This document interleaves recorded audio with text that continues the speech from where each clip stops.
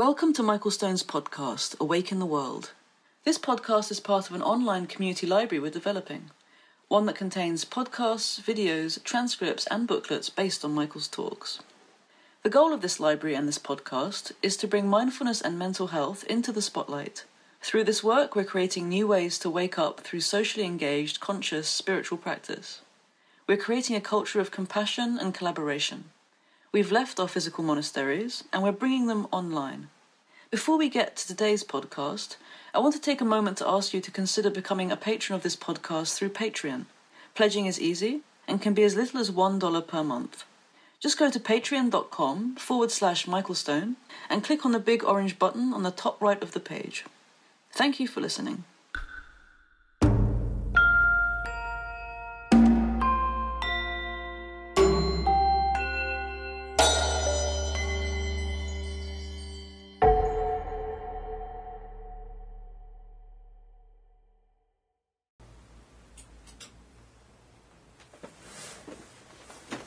Good evening.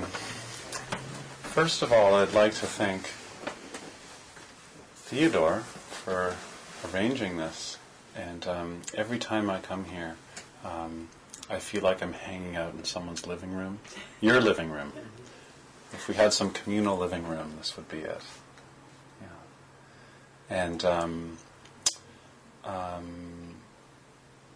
And I'd like to dedicate the talk tonight also to David Foster Wallace, who passed away in September of this past year. And I'm going to draw on a commencement speech that David Foster Wallace gave just before his death at Kenyon College, which is a liberal arts college in Ohio. And Sarah Selecki, one of the finest writing teachers in Toronto, is going to channel David Foster Wallace by punctuating what I'm going to be speaking about with excerpts from the commencement speech that he gave. When Theodore asked if I would talk about stories of healing and transformation, the first thing that came to my mind is sort of the archetypal or universal or patterned way of giving a talk on this subject, which is to go through all the great stories of awakening, all the wonderful stories that we can read about, the impersonal stories, the personal stories, Dogen's dropping away of body and mind, Shantideva's experience, and the Buddha's enlightenment, and so on. And this was my idea for the talk up until yesterday. And then yesterday, what occurred to me is it might be more interesting, rather than going through stories of people's transformations, to just talk about what it means to have a story, and what it means to tell a story, and the way that transformation happens in the way that we construct the stories we have about ourselves, about the world, and about experience. And so what's interesting about stories is that they are sort of the guiding metaphors for the way that we live. And many of our stories are cultural stories that are fairly unconscious. There's a way to do woman. There's a way to do mother. There's a way to do nuclear family. There's a way to do dentist. And these stories sort of operate in the background, and for the most part, cause suffering. Because when there are stories that are operating through us that have momentum and that are unseen, we're just like puppets, and we're not conscious of often the intentions we have. And one of the most powerful teachings of the Dharma is that within any construction of a story, we always have a choice.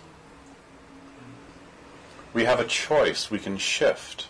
When you have a story that you're spinning about yourself, and when you have a story that you're constructing about somebody else, the way you tell a story determines the way you're going to perceive that particular experience. And in a way, what meditation practice, contemplative practices, what inquiry, what questioning offers is a way of interrupting our viewpoint, interrupting or suspending the particular story we have about something or somebody. And I don't know about you, but, so many times I've caused so much damage in my life and in the lives of others just by framing people, by telling stories about them and believing in my viewpoint, my singular viewpoint, as the truth.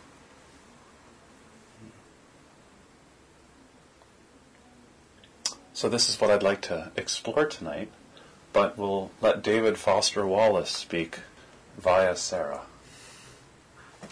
So instead of offering you a short paragraph, just imagine we're at Kenyon College, Ohio, June, graduating class, and we're hearing a commencement speech. You can close your eyes and listen.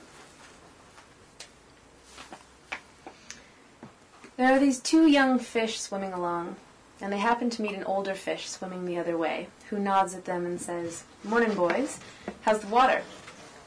And the two young fish swim on for a bit, and then eventually one of them looks over at the other and goes, "What the hell is water?" If you're worried that I plan to present myself here as the wise old fish explaining what water is, please don't be.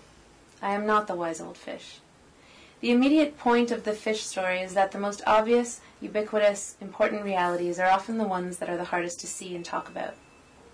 Stated as an English sentence, of course, this is just a banal platitude, but the fact is that, in the day-to-day trenches of adult existence, banal platitudes can have a life or death importance.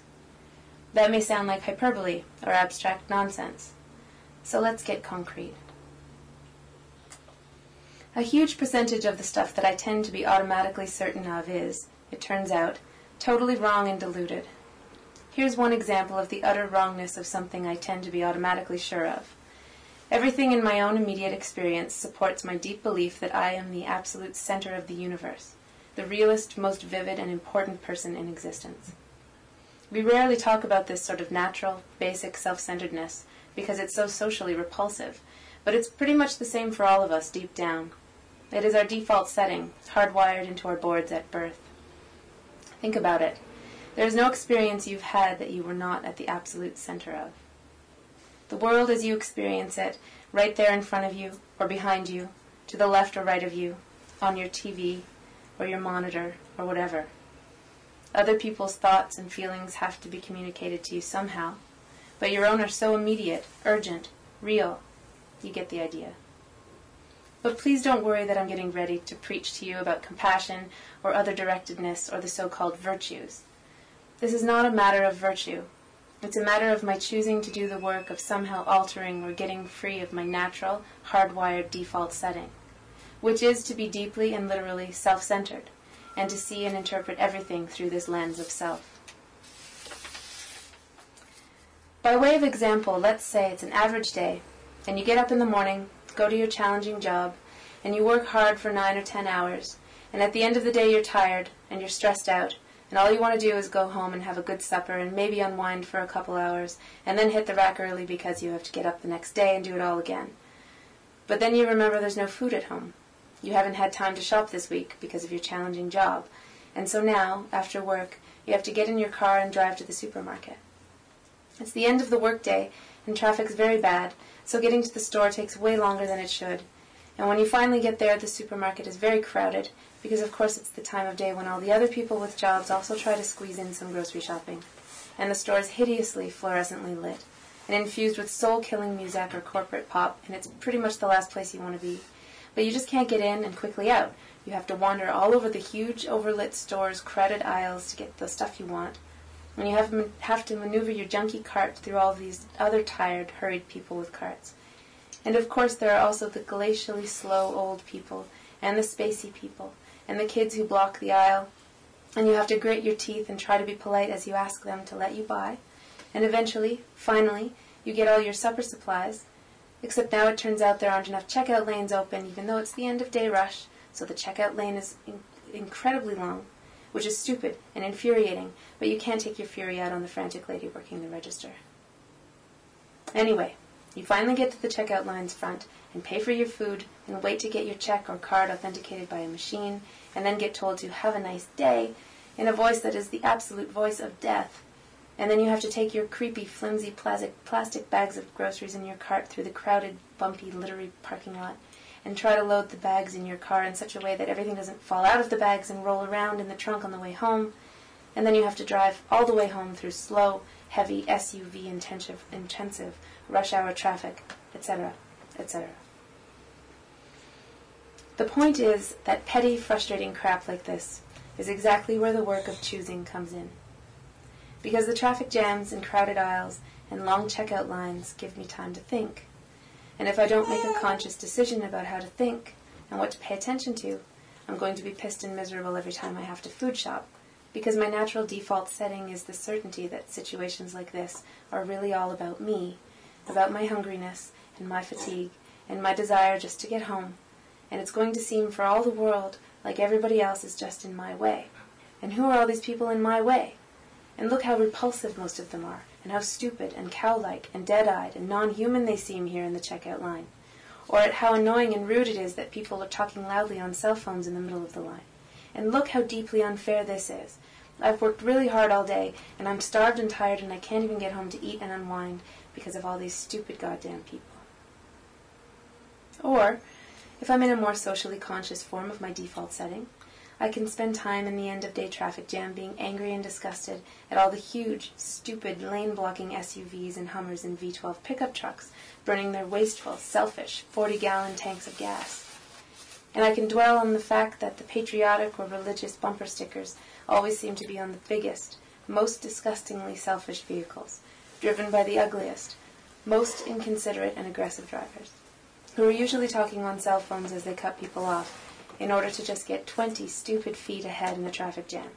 And I can think about how our children's children will despise us for wasting all the future's fuel and probably screwing up the climate, and how spoiled and stupid and disgusting we all are, and how it all just sucks. If I choose to think this way, fine, lots of us do. Except that thinking this way tends to be so easy and automatic, it doesn't have to be a choice. Thinking in this way is my natural default setting. It's the automatic, unconscious way that I experience the boring, frustrating, crowded parts of adult life when I'm operating on the automatic, unconscious belief that I am the center of the world and that my immediate needs and feelings are what should determine the world's priorities. The thing is, there are obviously different ways to think about these kinds of situations. In this traffic, all these vehicles stuck and idling in my way, it's not impossible that some of these people in SUVs have been in horrible car accidents in the past, and now find driving so traumatic that their therapist has all but ordered them to get a huge, heavy SUV so they can feel safe enough to drive. Or that the Hummer that just cut me off is maybe being driven by a father whose little child is hurt or sick in the seat next to him, and he's trying to rush to the hospital, and he's in a much bigger, more legitimate hurry than I am. It is actually I who am in his way.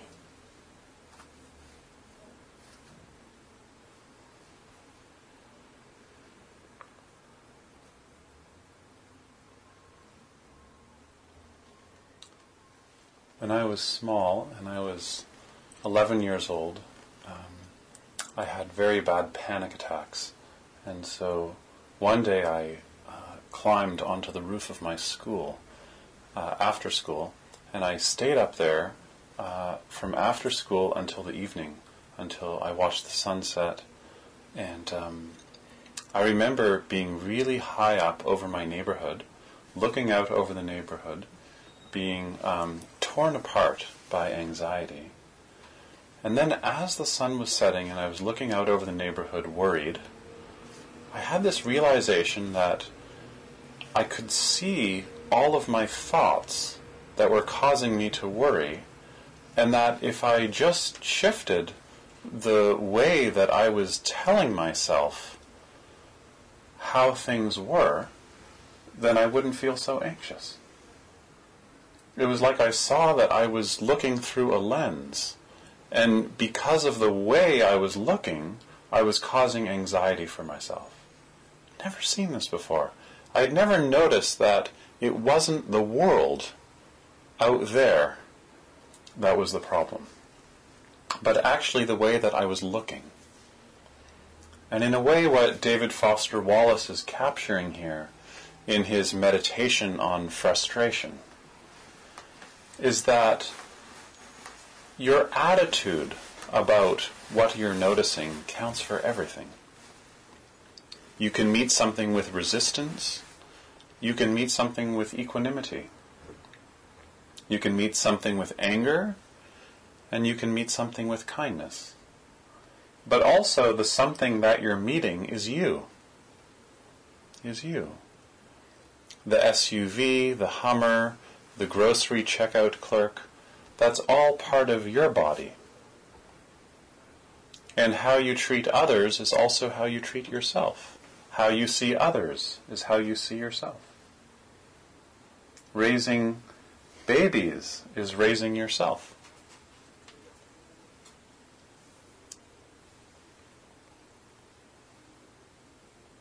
So in a way we could say the ultimate freedom is not freedom from something, a freedom that's dependent on something. It's not freedom from your parents or your religion or your government or the prison system or taxes. Genuine freedom is the recognition that there's choice, that if your suffering is self-constructed, then it's self-deconstructed. In other words, it's up to you whether your moment-to-moment experience is going to be one of discontent and unsatisfactoriness, or if you can enter your life, enter the flow.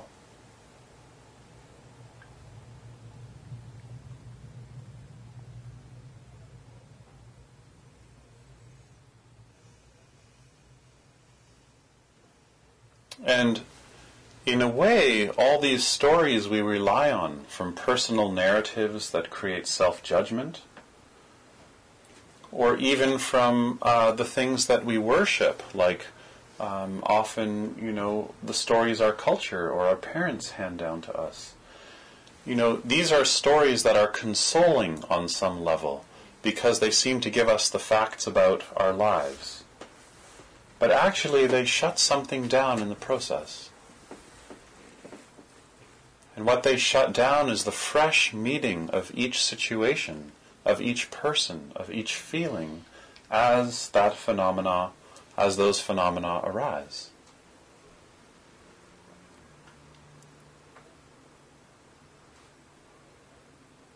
We're so quick to contextualize what we experience. We're so quick to meet people and decide about them.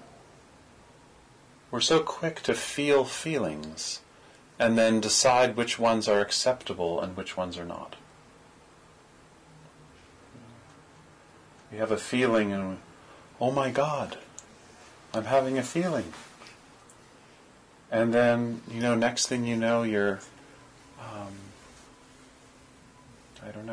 eating your 9th slice of pizza, eating your feelings away, shopping your feelings away. Why? Because of a story. Because at some level, usually quite unconscious, we've made up our mind that this is acceptable and this is not acceptable. This is the condoning mind. And when I was 11 and I was on top of my school with tremendous anxiety, I used to suffer from anxiety attacks for years. And I remember the breakthrough was this one experience when I realized that the anxiety had everything to do with the way that I was talking to myself about myself. It was like I was making the anxiety in the way that I was constructing the experience. but that I always thought it was everything else outside of me that caused my anxiety. Not these glasses that I was wearing.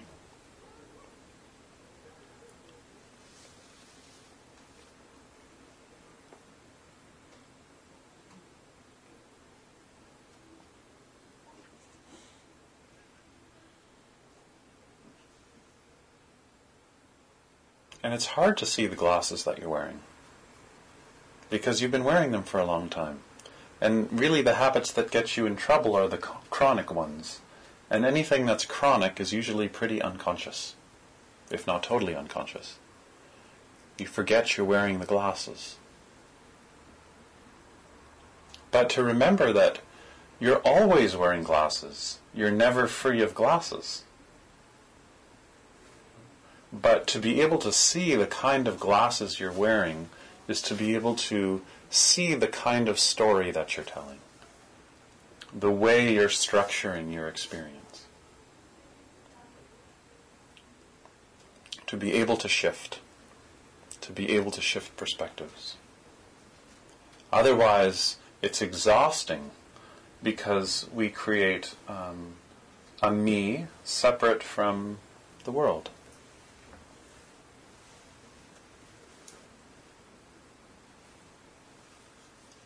And then the world becomes threatening because other people might interrupt our stories. And then any possibility of intimacy, which is what we long for, becomes threatening. Because other people are going to fracture our viewpoint. Because other people don't want to be turned into the story you have for them.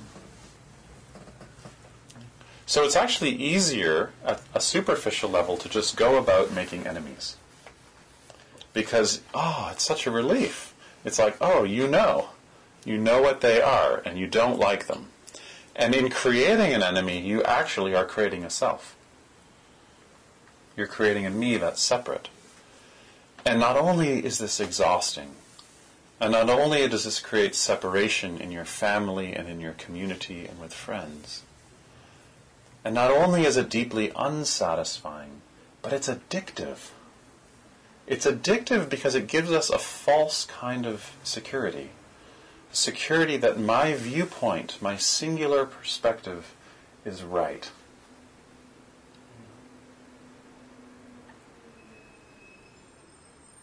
Has anybody here ever been dumped? Does that happen in the East End? I'm from Parkdale. It's not so common in Parkdale, but I heard like around Riverdale, Cabbagetown. Yeah? It's like when you get dumped and, you have to turn your ex-lover into an enemy. What a jerk, And then you tell the story in a way that your friends will agree. Oh, yeah. I can't believe you did that, And then at nighttime you rest your head on your pillow and you close your eyes. And you miss him. Or you miss her. Because in your heart, things are more complicated. You also love that person. You've had some really connected times. And sometimes the level of your anger and the intensity of turning them into an enemy is directly related. Just before enlightenment, a little bell goes off. But if your ethics are not good, nothing happens. And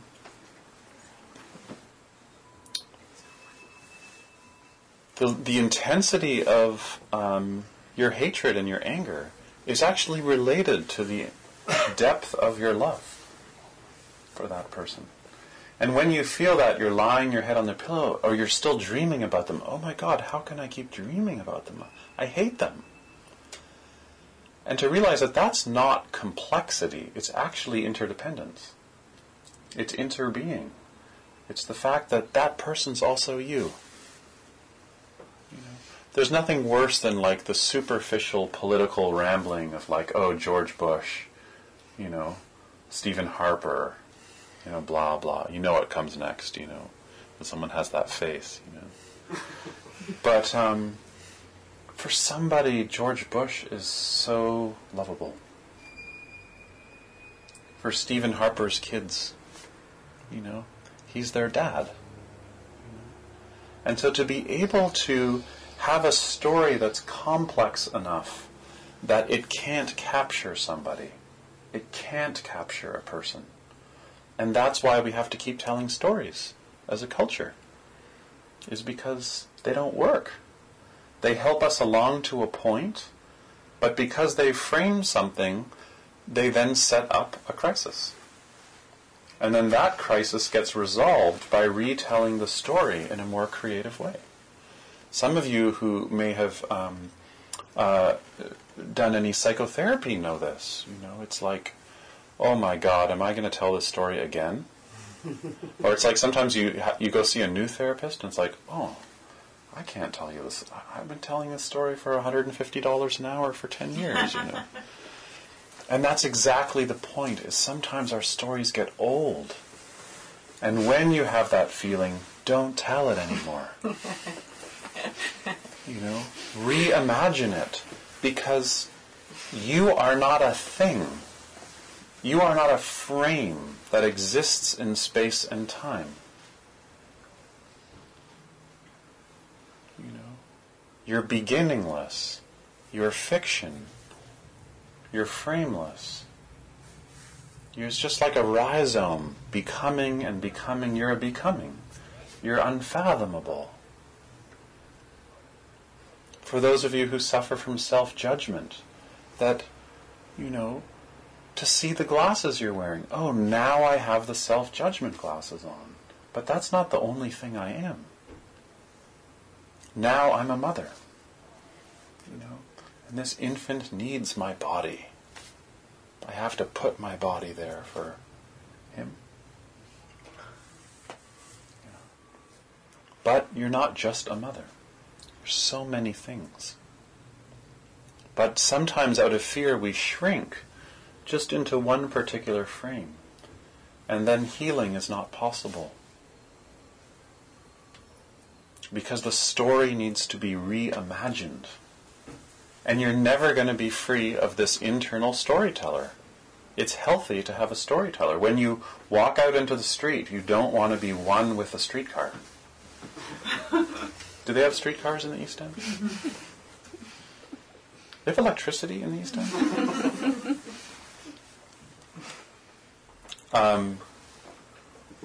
You want to have a story that streetcar's moving fast, I should get out of the way, it's heavy, my toe's not, you know. So there's nothing wrong with a story, you know. The problem is when you don't see how the storyteller's operating. To add another dimension to this, though, sometimes we turn to the raw places where we're suffering, and we tell so many stories about our suffering that we actually don't leave any room for healing. You know, we actually just, sometimes our stories about our difficulties actually prevent transformation, prevent healing. Just like our stories about our lover can sometimes be toxic for a relationship because they get stale. And then we say, oh, my lover is stale. But your lover's not stale. In the same way that George Bush is not one-dimensional.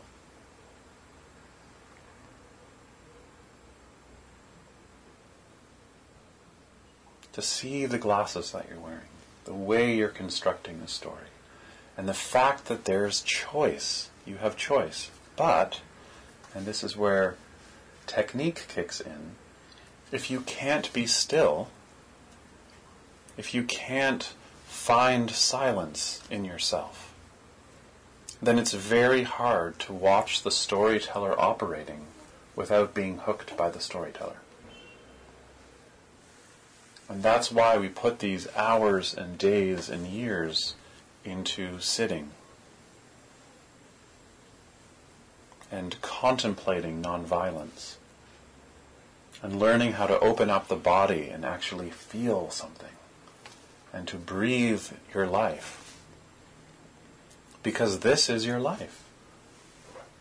Welcome. This is it. Yeah. And no matter what your theories are about what happens when you die, you still have to live this life here. And your actions in this life really matter. So we have to work with the tremendous momentum of reactivity we all have. And to be able to, from a place of stillness, watch the storyteller without having to act on the story. And to watch your story about somebody or about yourself, maybe pain arises, and there's intense pain in your spine. And your story is that pain is unbearable and, you want out of it. Is it possible to just stop and see the attitude you're bringing to the pain? Oh, look at the attitude here is that this is not acceptable. And then you show up with your breathing. And from stillness, you just watch how there's a really big gap between what you feel and what you think you need to do about what you feel. And that gap really matters, because it's in that gap that you have choice. And without practice, it's very hard to hang out in that gap. Because everything about our culture is designed to close the gap and send you into the next door and the next relationship.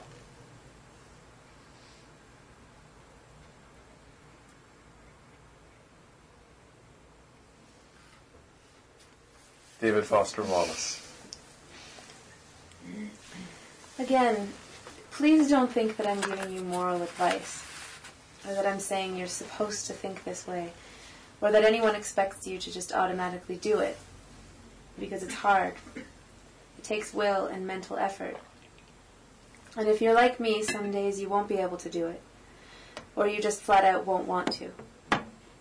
But most days, if you're aware enough to give yourself a choice, you can choose to look differently at this fat, dead-eyed, over-made-up lady who just screamed at her little child in the checkout line. Maybe she's not usually like this. Maybe she's been up 3 straight nights holding the hand of her husband who's dying of bone cancer. Or maybe this very lady is the low-wage clerk at the motor vehicles department who just yesterday helped your spouse resolve a nightmarish red tape problem through some small act of bureaucratic kindness. Of course, none of this is likely, but it's also not impossible. It just depends on what you want to consider.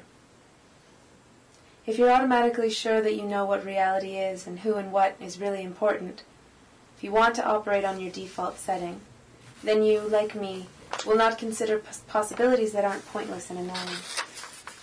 But if you've really learned how to think, how to pay attention, then you will know you have other options.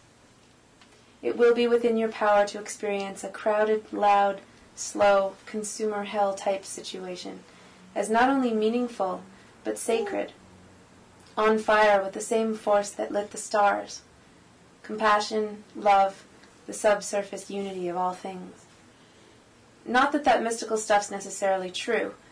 The only thing that's capital T true is that you get to decide how you're going to try to see it. You get to consciously decide what is meaning and what doesn't. You get to decide what to worship. Because here's something else that's true. In the day-to-day trenches of adult life, there is no such thing as atheism. There is no such thing as not worshipping. Everybody worships. The only choice we get is what to worship.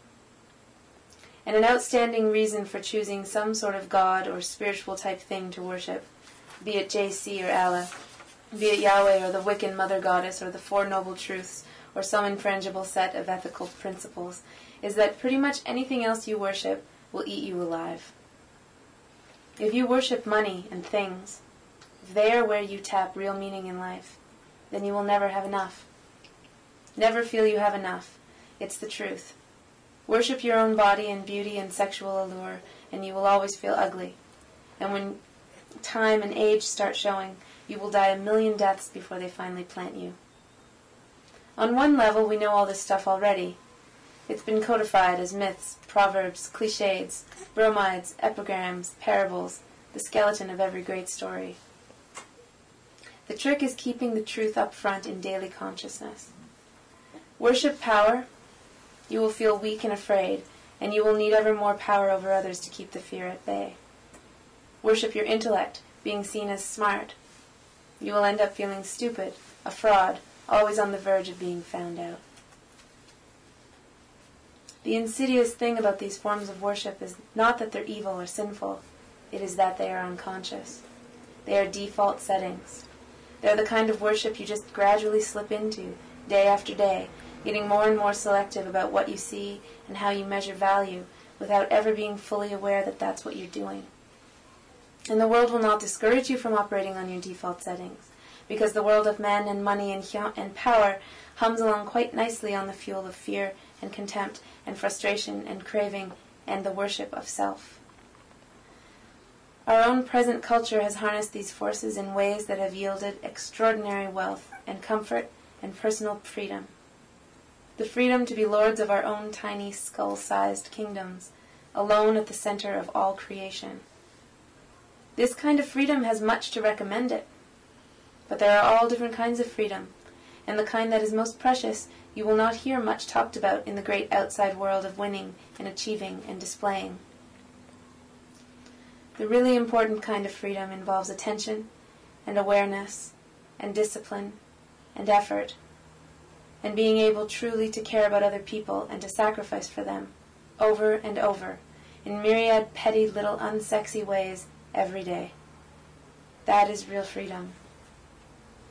The alternative is unconsciousness, the default setting, the rat race, the constant gnawing sense of having had and lost some infinite thing.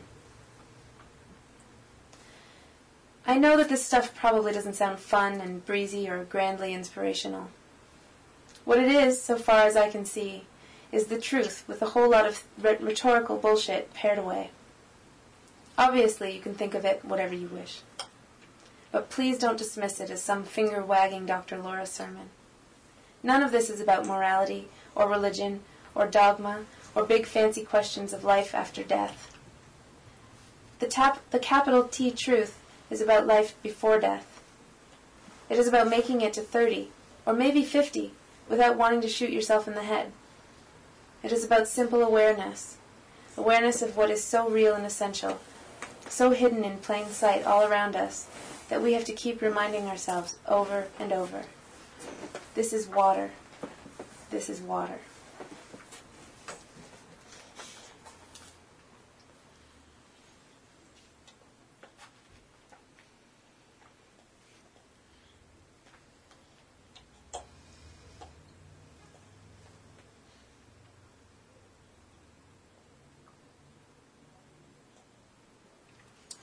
One of the ways we're most happy is when we're serving. And to be able to serve something or somebody means we have to really take in that person or that situation. But it's hard. It's hard to serve somebody when we're coming at it from a self-centered perspective.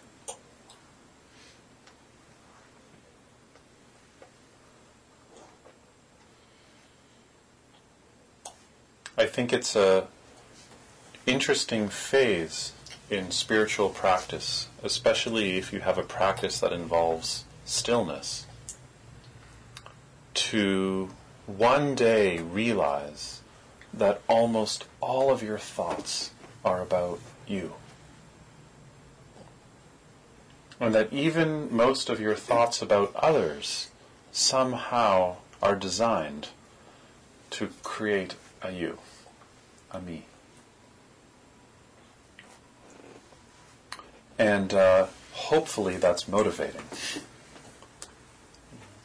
And so if we're really going to serve others and be of benefit to the rivers and the butterflies and the disappearing frogs and honeybees, then we have to learn how to work with the tendency in the mind to refer everything we're experiencing back to central command. And to not see how you're equal. You're equal to the butterfly. You're equal to the frog. You are not more important than a frog. What happens for you when I say that?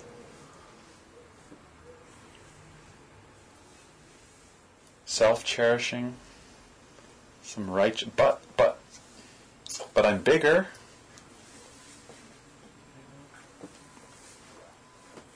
And not to be naive and say humans are not going to leave their footprint on each other and on the forests and on the frogs and butterflies. But also to see how your perspective really shuts down or opens up through choice, the choice that you have. And just doing this with postmodern or post-postmodern philosophy is not enough. It's not enough just to know that there are multiple perspectives in a situation. But can you, in your body, shift? Can you be different things to different people? Different people for different people? So that you can serve yourself and serve others. Interdependence. It just isn't enough to have a mystical experience and to wake up to the intimacy of reality. It's not enough to have a moment of stillness where there is no language and no storytelling happening. That might be the thing that shakes you and that changes you forever. But we don't live in an ethical vacuum. And after that experience, you have to go back into your community. And in a way, this is the job of a teacher, of a guide, is to help you wake up and have experiences of unity and love, but then to challenge you on those situations so that you go back in your community and you express your realization. You show it. You act on it, so that your life becomes art. Your life becomes a creative manifestation or expression of your path.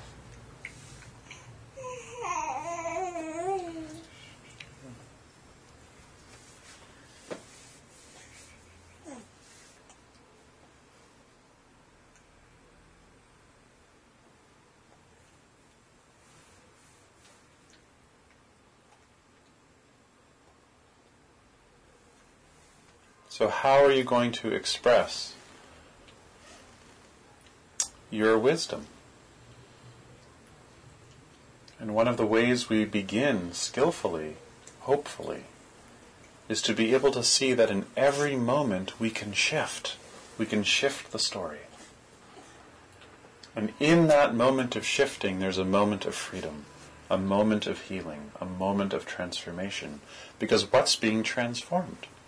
The Buddha calls this nirvana, which literally means to extinguish. Well, what's being extinguished? Not your uniqueness and your blue eyes or your silver hair. What's being extinguished? What's being extinguished is the self that is separate from, is the storyteller. You see? But not to be naive and think the storyteller doesn't come back. I've met some people in my life who I think are fairly enlightened, and the only people I've ever met who don't have a storyteller are institutionalized. The storyteller is essential to be alive. The ego is so helpful. And sometimes it's not. And your practice is to be able to discern the difference.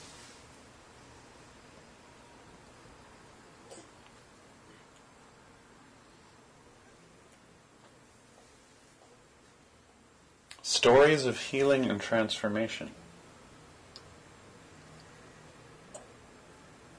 Stories can be healing and transformative, and they can also shut things down.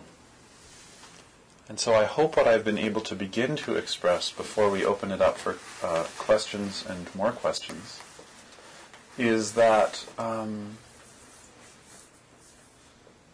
the core of helpful spiritual teachings is compassion, is the deep love that comes out of connectedness.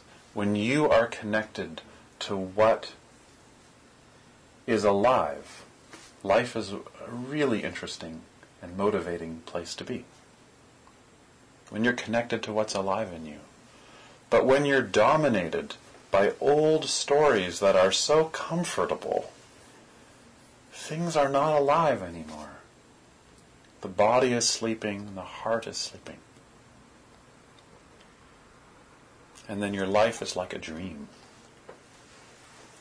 And unfortunately, like most of our dreams, you're still the main character. And that's not interesting. But it's predictable, so it's safe.